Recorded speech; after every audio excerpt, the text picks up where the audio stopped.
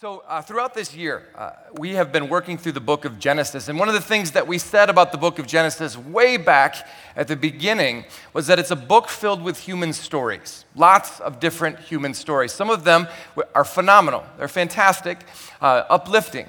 We've seen that, and this week fits that as well, because the week we're going to talk about doesn't, but just getting to experience VBS and how many awesome things happened there is a good, positive, uplifting human story. I had a blast if your kids were there, I had a blast with them. I actually got my ministry start in youth ministry, and it almost 19 years ago, which, that feels like a long time. But I got to bring back some of that again. I got to lead a small group. There was a visit by a really handsome guy named Kent. So that was fun. Got to play the characters again and interact with the kids that way. Super uplifting, awesome week. And we in this space here have human stories like that are these big, uplifting, awesome stories. But what we've also seen in the book of Genesis is that, like real human experience, we have days where we're on top of the world, and we have days where we can experience things that are a lot different than that.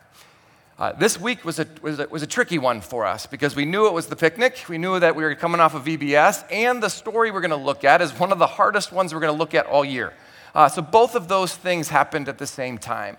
And so we actually contemplated for a bit, do we push it? Because we don't want to treat it flippantly. But we also want to be able to celebrate. And we decided not to because we realized our human experience works that way, where we have these great moments, but then we also talk about serious and heavy things as well. One of the things that I love about this church community, if you're new here, is that we haven't shied away from talking about the hard things that we experience in life, and we're not going to today either. So if you were here last week, I did give a little bit of a trigger warning before we started, and I want to just mention that again. We're going to talk about some things that unfortunately too many people in this world have had to deal with, and maybe you're one of them.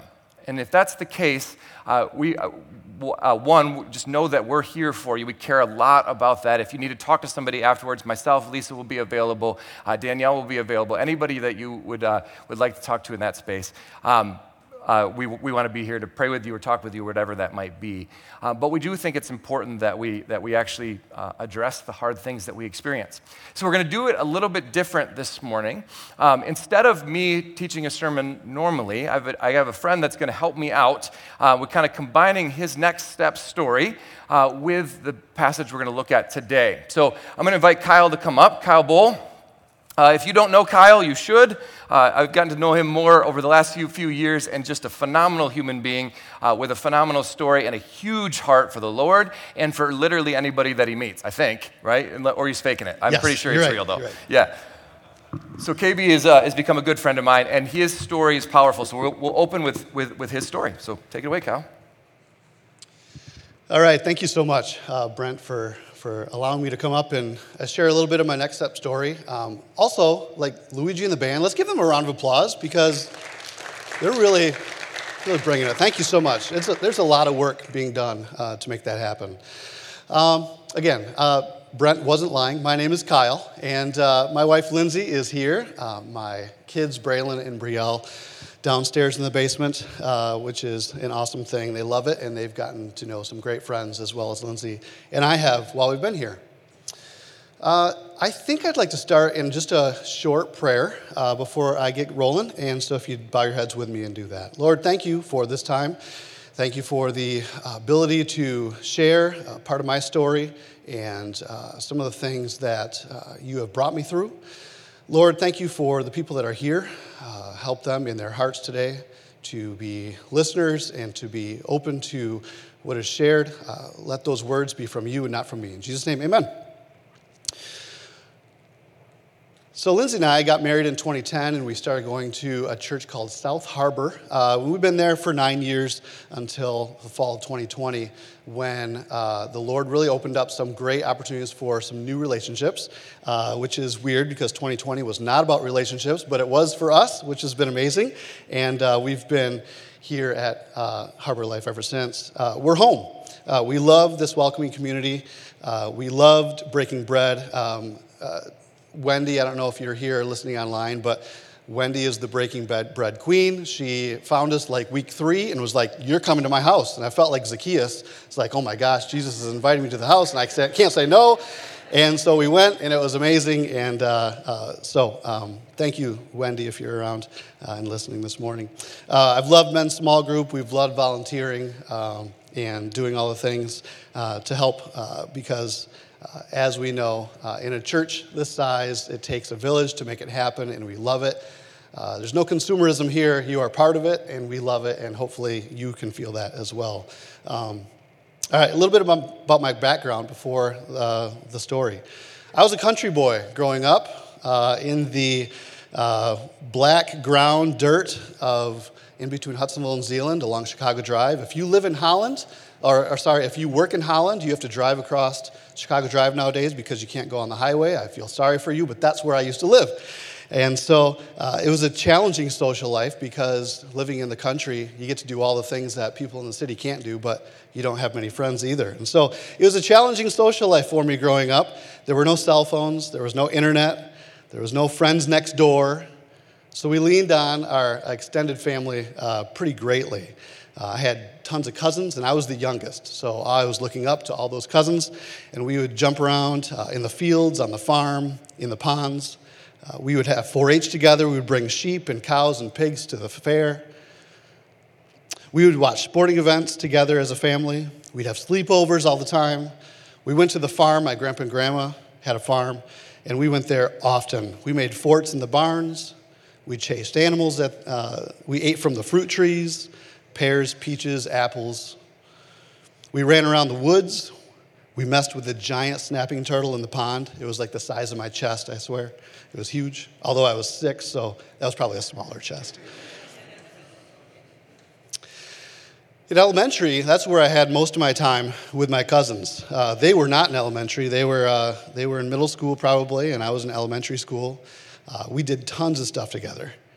In middle school and high school, we grew a little bit more distant because they were older, and so they got wheels way before me, and they were gone, and I was home and not doing much. But when I was 15 years old, I got that moped for the first time. It was a black moped with the purple Spree writing on it. It was the coolest moped in town. It was the fastest moped in town because I had it bored out by a guy, and I would go 33 on the straightaway. It was pretty amazing. Hog life, that's right. You know how it is. Okay. We should get together sometime. Okay, all right. So we grew distant, and before I knew it, I was in college. And I went to a little college in Wyoming, Michigan called Grace Bible College. Now it's called Grace Christian University. It's a great place to be if you're looking to go to college. And life was great. I had multiple jobs. I was playing on the basketball team there. I found a deep, connected Christian community, much like what I find here. And that's important to the story. In my second year of college, I was an RA. I was living in Preston Hall, room 209. I had my own room. I was living on top of the world. I still shared a bathroom. Didn't have anything to eat because I had to go to the dining hall to do it, but I was on top of the world. We had full days. I had classes all day. I had workouts in between. I had practice in the late afternoon and then homework at night. And so I would make my time in the afternoon kind of one where, I love the lighting in here because it's often, we use the sunlight to light this place, and that's why I love it. And that's what I did in my dorm room as well. So I was sitting one day after a long day of classes, kind of relaxing before practice in the afternoon for basketball, and I had the lights down, and I just had the windows open, and I was just chilling out, probably had some music on. And I had a landline because, again, pre-cell phone, and my phone rang. And so I picked up the receiver. It was cordless, by the way. I pulled up the antenna like this. You know how you do that? You get it to your phone, and you get it to your face, and then you pull it up, because that's important. And it was a family member.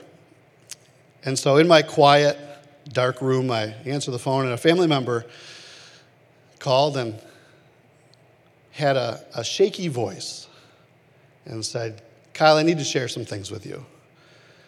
And that family member shared some things that brought back memories for me as well. That family member shared about the sexual assault that they felt and dealt with all throughout their young days, their elementary days, probably aged 4 to 6, 4 to 7, somewhere in there. And in that shaky voice, telling me all the things, and I was just sitting quietly. And when that family member stopped and said, "What do you think?" And I just said, "Me too." You see, for many years, I didn't know what my past was because my brain had repressed it, and I was able to live life as a young person without having to deal with those traumatic things. And so that day in room 209 of Preston Hall, my body and my mind were filled with emotions and feelings that I forgot I had when I was 6, 7, and 8 years old. Immediately on the phone, when I had that handheld phone raised up to my cheek, I could remember exactly where we were in the furnace room, just to the left of the sump pump, when something terrible happened to me. I remember next to the air hockey table when I was coerced to do things that are unspeakable.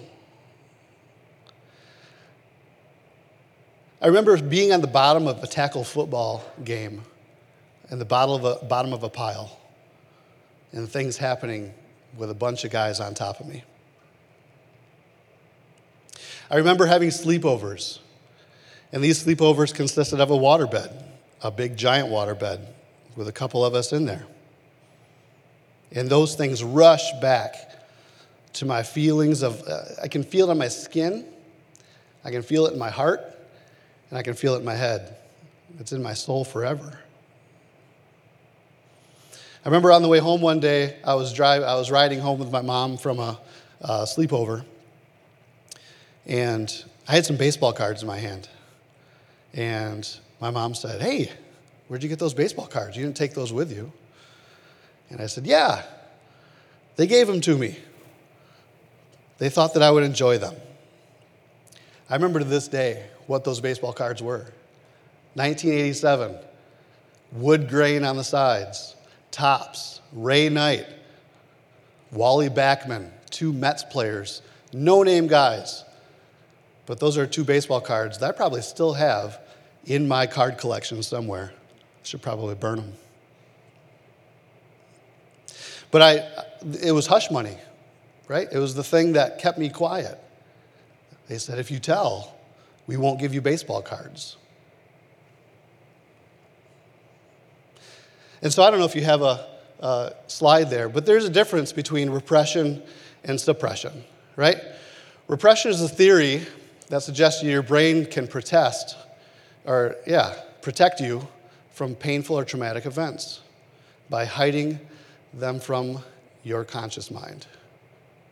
Suppression is when you have those things in your mind and you run from them, okay?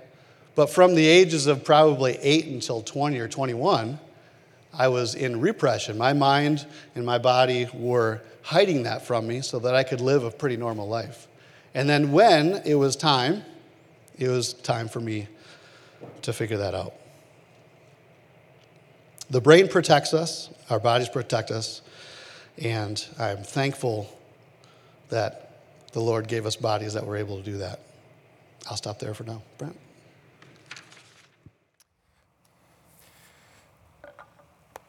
So obviously, you can see why we said it was a heavy story. Kyle will come up at the end to share the rest as well. The reason we wanted to put that this week is again to realize that unfortunately those kinds of things happen to too many people in this world. There's brokenness in the world. Humans are capable of amazingly good things, but we're also capable of unspeakable evil. And so today we're going to actually see that in the story we're looking at as well. I'm hoping we can pull a couple things out of that and then bring Kyle back up to finish his story. So the story that we're going to be in today is in Genesis 38. We start at verse 1. if you were here with us last week, we began the story of Joseph. And so each time we've gone through one of these mini-series, we've taken a look at one main character. And in that space, we then follow their whole story. We'll do that again today, too. And we started last week with the beginning of a very detailed expression of Joseph's story. And then we get this strange interlude, like this strange commercial break that kind of jumps into the middle of the story. And it's a really weird one. It's a messed up one. You'll see. So we're going to ask ourselves the question as we're reading this, why is this story here? Why did this have to be inserted into this space? It starts this way. At that time, Judah left his brothers and went down to stay with a man of Adullam named Hirah. There, Judah met the daughter of the Canaanite man named Shua. He married her and made love to her, and she became pregnant and gave birth to a son, who was named She conceived again and gave birth to a son named Onan. She gave birth to still another son and named him Shelah. It was at Kezib that she gave birth to him. Judah got a wife for his firstborn, and her name was Tamar. But Judah's firstborn, was wicked in the Lord's sight, so the Lord put him to death. Then Judah said to Onan, sleep with your brother's wife and fulfill your duty to her as a brother-in-law to raise up offspring for your brother. But Onan knew that his child would not be his, so whenever he slept with his brother's wife, he spilled on the ground to keep from providing offspring for his brother. What he did was wicked in the Lord's sight, so he put him to death also. Judah then said to his daughter-in-law Tamar, live as a widow in your father's household until my son Shelah grows up. For he thought he may die too, just like his brothers. So Tamar went to live in her father's household. Right? There we go. Told you. Strange story kicking us off here.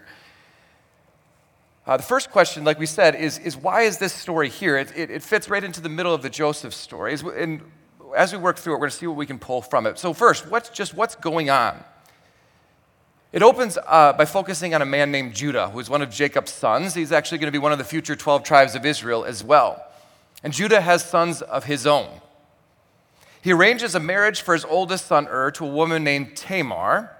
And apparently, is a bad guy. We don't know why, but we talked about some of that cycling last week. And so dies, which means Judah's second son, Onan, is bound to take his brother's wife as his own to provide an heir. Which I get, sounds so messed up to our modern culture. I understand that entirely. That is the way of the world back then, though, both in the biblical space and outside of the biblical space. You see, your stuff transferred to your oldest son when you died, your inheritance, right? And so if your oldest son was married and doesn't have an heir himself, then you're kind of stuck. Because even though Tamar is his wife and you would assume it would just go to her, that's not how it works. Unfortunately, women don't have rights in the same way in that particular space. So the way it would work is the next in line, the next of kin, would take his brother's widow to produce an heir so that your property could get passed on. Again, I get it. Seems messed up. That's how the world worked at that particular time.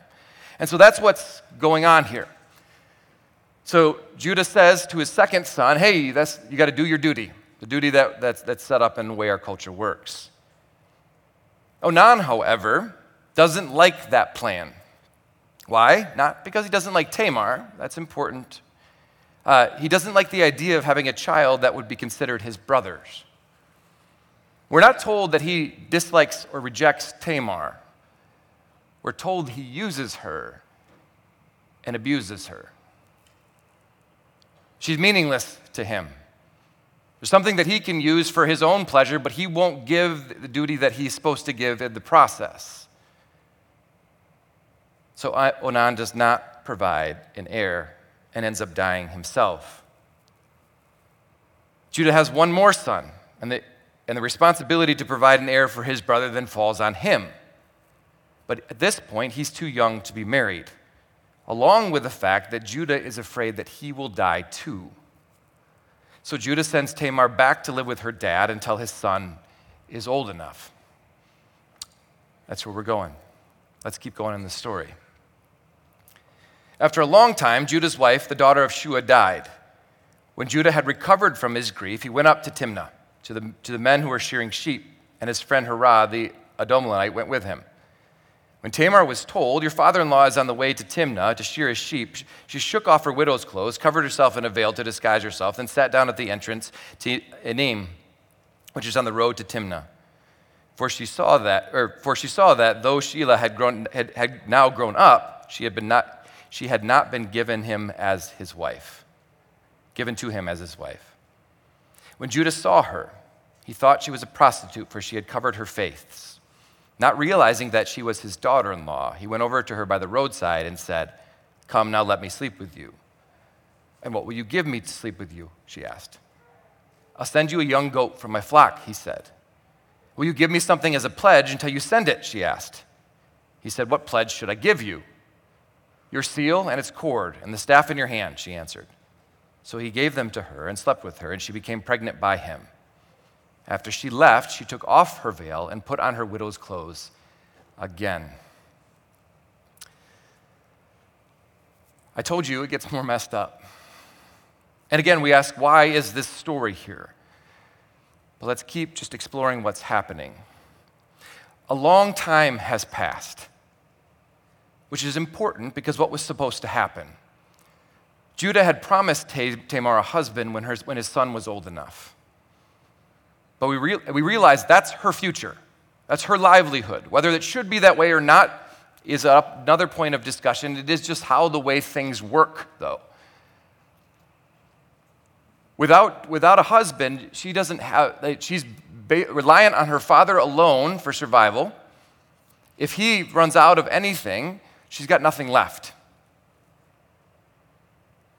We also see that she is up until this point in the story has been holding her side of the bargain. She still, after this long time, wears widow's clothing each and every day. So a long time has passed, and Judah doesn't keep his promise. It appears that he has no intention to. See, Tamar, like with the second brother, has no value to Judah at all. She's nothing to him. She has no future. Who cares? Judah doesn't.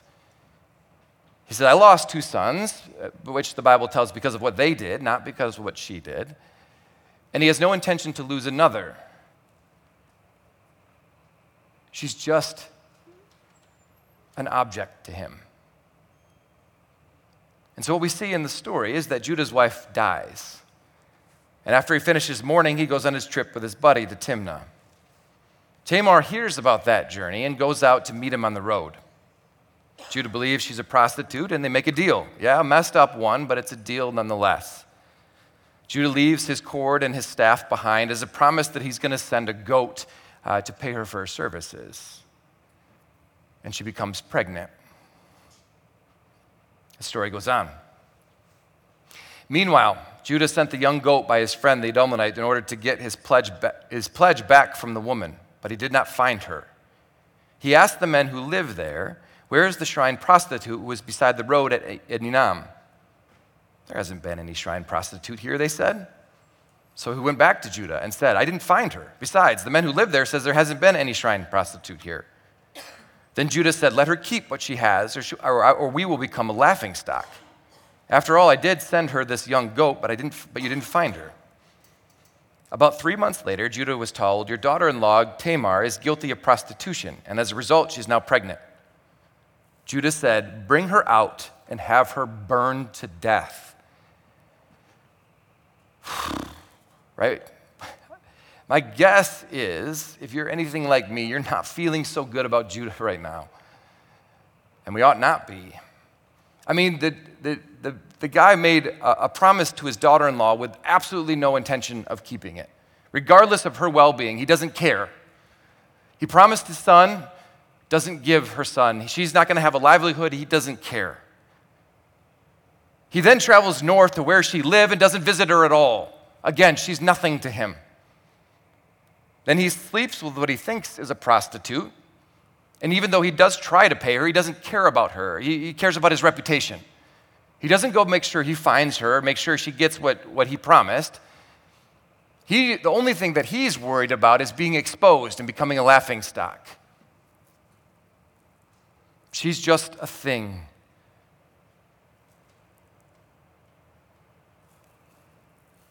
Judah then hears that Tamar has been accused of prostitution, and his reaction is, kill her. Which, the irony is all over it there, right? You can see his hypocrisy. You can see how horrible he is in his thinking. It's pretty hypocritical, right? Judah had not done what he promised to take care of her future. And he doesn't say, well, I wonder why she did that. Maybe because she doesn't have a future and so she had to do something. No, he doesn't take that into consideration at all.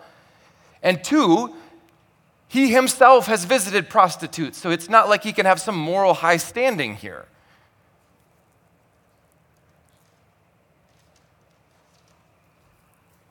The story keeps going. As she was being brought out, he sent a message to her father-in-law. She said, I'm pregnant by the man who owns these, she said. And she added, see if you recognize whose seal and cord and staff these are. Judah recognized them and said, she is more righteous than I, since I would not give her my son, Shelah. And he did not sleep with her again. When the time came for her to give birth, there were twin boys in her womb. As she was giving birth, one of them put out his hand, and the midwife took a scarlet thread and tied it on to his wrist and said, this one came out first. But when he drew his hand back, his brother came out, and she said, so this is how you've broken out. And he was named Perez. Then his brother, who had the scarlet thread on his wrist, came out and was given the name Zerah.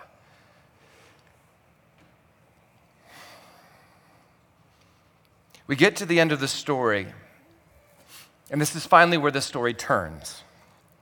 Tamar exposes Judah for what he's done. And it's at this moment that Judah is faced with a really important decision. Will he finally do the right thing? Or will he do more harm to cover up his mistake? It's important to remember where we've been in Genesis as well. What we've seen as we've worked through the stories of all of these different people in Genesis is that far more often than not, even as the founders of the nation of Israel choose the wrong choice. We see it in Jacob's life over and over and over again. Even when that was the last series we were in, even when he starts to begin to reconcile with Esau, he then lies to him and goes a different direction. We saw it in the story of Isaac and the story of Abraham. We talked last week about how this cycle seems to be repeated over and over and over and over again. These people do things that they ought not do and then tend to double down and make it worse. Judah could have done that here too. We've seen that we're living in a male-driven culture. Judah could have fought. He could have claimed she was a liar, that she had stolen those things, that she had set him up. And he probably wins, honestly. Even though he would be lying in that particular culture if the man said it was true. He's caught, but he still holds a lot of power. I want us to sit sit right there in the story for just a minute and observe two important truths. We're still asking ourselves, why is this story here? So the rabbis actually talk about this story as the redemption of Judah, believe it or not. The dude has done almost everything wrong in his life. He's not kept his promises. He's treated his daughter-in-law like an object. He's mistreated her and hurt her. And yet, when he's faced with the truth, even though he could bury her and protect his reputation, he chooses not to. The first truth we see in this story is no matter how much we've messed up, no matter how much damage we've done, if we face it and own it, the future doesn't have to look like the past. Judah's life is a mess. We already saw all the ways he didn't live into what God had instructed. He caused harm. He treated Tamar terribly. And those are things he had to deal with, or he has to deal with for a long time. Every time he sees her, every time he's going to see his sons, he's got to deal with what he's done. What Judah did to Tamar was not okay. And just because he has an opportunity to be better today than he was yesterday does not let him off the hook for what he did and the pain that he caused. Let's be really clear about that. But when he's called out, when he faces what he's done, he has a choice. Does he finally do the right thing, or does he double down? And what we see in this story is that he chooses the right thing. For the first time in our story, he actually sees Tamar. He sees her as a person, as someone who he then declares, she's more righteous than I am. When faced with the consequences of his actions, he sees her and he goes, she did it right, I didn't. He owns the fact that he had done her wrong.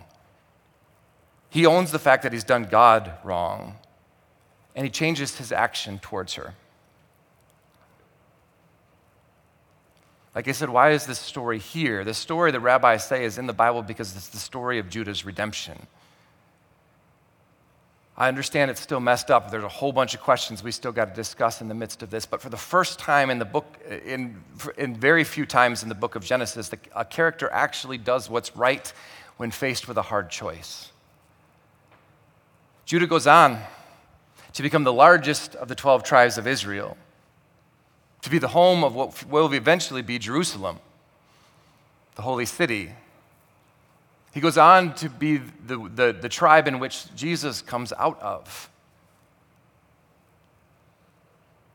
Judah is the home of Jerusalem, of Bethlehem, of Jesus. From brokenness, hope arises for Judah. The first truth that we see in this story is that tomorrow doesn't have to be like today. It's actually a theme we see run through all of Scripture. If you were to pick your three biggest heroes of faith in Scripture, let's just go Moses, David, and Paul. All three of those men are murderers. All three of those men have done horrible, horrible things, and yet God said tomorrow doesn't have to be like today.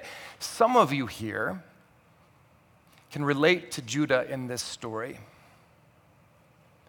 where your history, your past, the things that have happened in your life make it feel like there's no way back. It's been too bad. There's too much on your plate. There's too many things that are unfixable. God says that's not true. Doesn't mean that we're saying what happened was okay. Doesn't mean that we're saying we don't have to deal with the fallout or the consequences of what we've done. Doesn't mean that we're definitely not saying the pain that we cause someone else doesn't matter. We'll talk about that in just a second.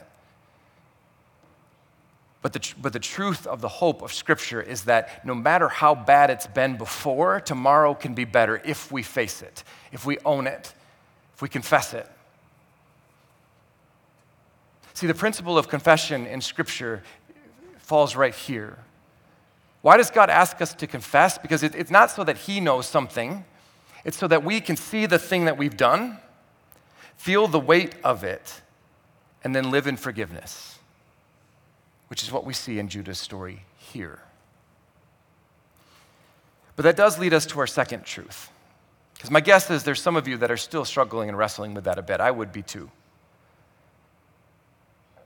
We're left with an obvious question, especially when we hear Kyle's story earlier, and if it hit close to home to you, then you're definitely running with that. You're thinking, Judah's restored, that's garbage. What about Tamar?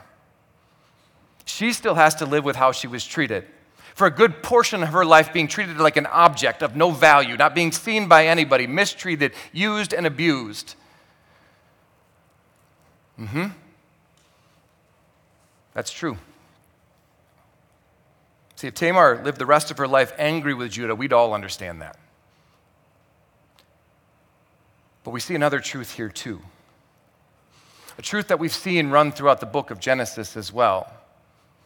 And the truth is that God cares deeply for those who've been mistreated. We've seen two women in our journey through Genesis who've been poorly treated by the house of Abraham. Whether it was Abraham or by the house of Abraham, like I said, his descendants. The first one we've talked about a number of times already. Hagar. Mistreated by Sarah, sent away to die. And what she finds when she's in the desert, assuming she's dead, is that God sees her in that space. We talked about it before. The very first person to give a name to God in Scripture is Hagar, a foreign woman sent away by Abraham and Sarah. And she names God the one who sees, because she's seen by him. He restores her, gives her a future and a legacy. The second woman we see is Tamar. And God does the same thing. Judah finally sees her. God blesses her with twins who will become the heirs of Judah. He sees her, he cares for her. And I want to show you one more thing as well. In the book of Matthew, we get the genealogy of Jesus. I'm just going to read it to you. Matthew 1:1. This is the genealogy of Jesus, the Messiah, the son of David, the son of Abraham. Abraham was the father of Isaac, and Isaac was the father of Jacob. Jacob, the father of Judah and his brothers. Judah, the father of Perez and Zerah, whose mother was Tamar. Perez, the father of Hezron. Hezron, the father of Ram. Ram, the father of Abinadab. Abinadab, the father of Nishan. Nishan, the father of Salmon. Salmon, the father of Boaz, whose mother was Ruth. And Boaz, the father of whose mother was Rahab. Boaz, the father of Obed, whose mother was Ruth.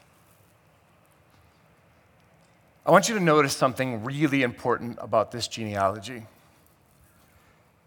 There are 3 women in this genealogy named, and there actually aren't any more if we were to finish it out.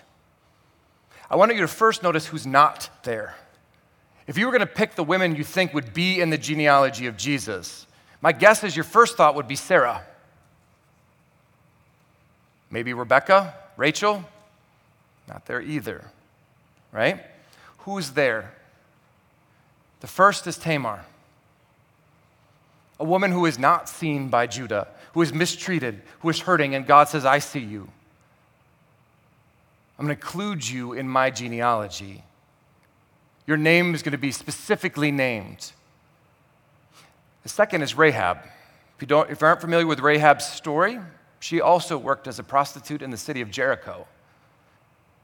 She follows God and then now is in the genealogy of Jesus too. The third is Ruth, a foreigner who had to go through unspeakable heartache in the beginning of her life as well. You have 3 women in the genealogy of Jesus, all going through immense pain in their lives and all who get named specifically in the genealogy of Jesus. Continuing this theme that we saw with Hagar, that in your lowest moments, in the moments in which it feels like the rest of the world misses you, God says, I see you and I'm there with you. All 3 of them find restoration in that space. Some of you this morning relate more to Tamar in this story. Whether it's things that you've done or things that were done to you, it feels like you're worthless in this world. It feels like everyone's against you or oppressive or just looks over you or through you or treats you like an object. If that's you this morning, I hope this genealogy gives you some hope. Hope the story of Hagar gives you some hope. That in those moments in which we feel like no one sees us or cares about us or can restore us or that there's any hope at all, God says, I do. I'd like to invite Kyle to come up and finish the rest of his story in the midst of this as well.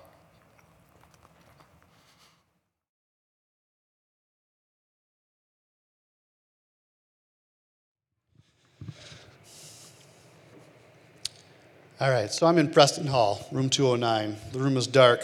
I'm having a conversation with a family member, and I'm hearing the horrific things that have been done in the past. My memory and emotions hit me as like it was yesterday. My brain has repressed those things from when I was 6 to 10 years old, but it's like they may have taken place this morning. Through weeks of sadness, anger, confusion, helplessness, and loneliness. I was present in all my classes, in basketball practice, in life with my family, but my mind was not there. See, because I'm Dutch. If you're Dutch, you know what I'm talking about. In the Dutch world, we like rugs, and we like brooms. We like to pick up the edge of the rug and sweep everything underneath it. I learned that, and sometimes I still do that. Sorry, Lindsay. So for many weeks, I was dealing with the helplessness and anger and confusion. What do I do with this? Who should I go to? Luckily, I was at Grace Bible College, and I was in Bible classes and theology classes, and enough sledgehammers hit me over the head. I knew what my only answer was. Enough is enough, I said. So I went back to Preston Hall, room 209, in that dark room, and I laid flat on the floor in a dirty carpet because I was 20 years old, single, and had my own room. You can imagine what that room looked like. That carpet was not clean, and I buried my face into it, and I ugly cried. I didn't just cry a little tear that was like in the movies. I ugly cried. And I asked God, I said, take away this load, Lord.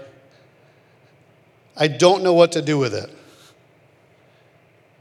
And immediately I felt Christ near me, as if it was already taken away. I had bricks in my backpack that I didn't know I had, that I was walking around with for years and years and years. And as I laid there and ugly cried in the dirty carpet, I forgave because I have been forgiven. Because this would not define me. I wasn't going to live my life with a glass ceiling over my head. I would never be the husband that God would want me to be. I would never be a father that God would want me to be. God wept when those things happened to me in that basement, on the football field, and in that bed. But guys, I'm a child of God, and you are too.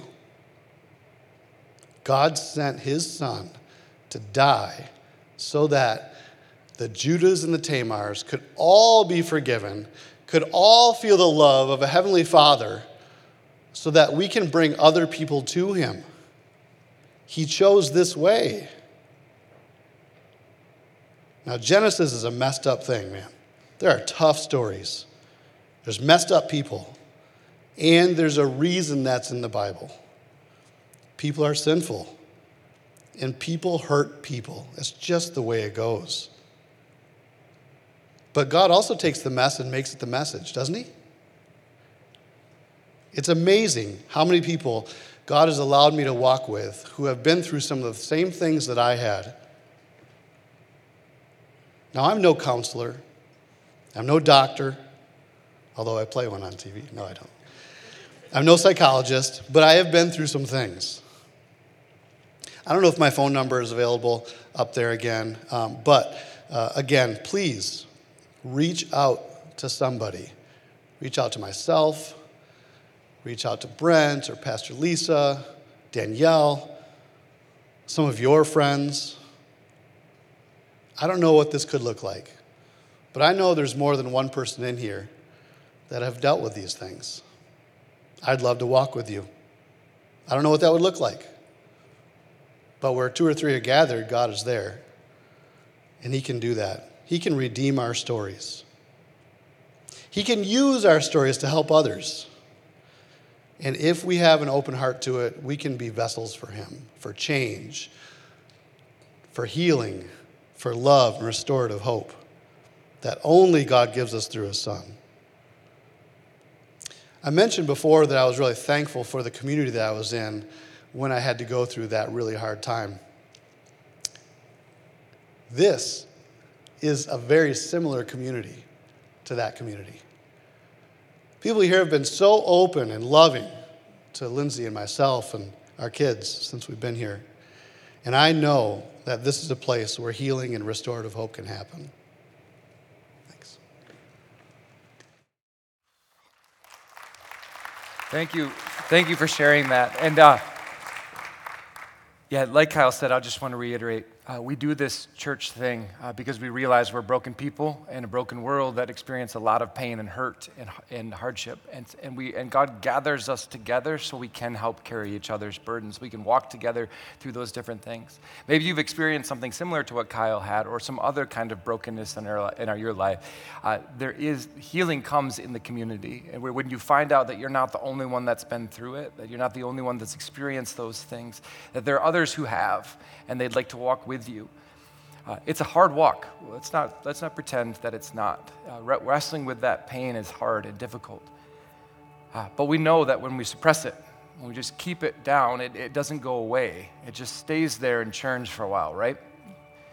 So our hope and prayer is that this morning that you've been able to see yourself in this story, that you're able to see that in your brokenness, whether you were the one who caused it and now are feeling feelings of guilt and shame and regret, or you are the one who is affected by it and your feelings of worthlessness, pain, and hardship. In both spaces, God says, I see you, that I love you and that I care about you, that I came to die for you, like Kyle said. In both of those spaces, God says that the community around you come together and carry each other's burdens, walk out your salvation with fear and trembling together as we all work towards the flourishing life God offers. There's hope for both Judah and Tamar that tomorrow will be better than yesterday. That walking together, we can create a space that's different than what was. Will you pray with me?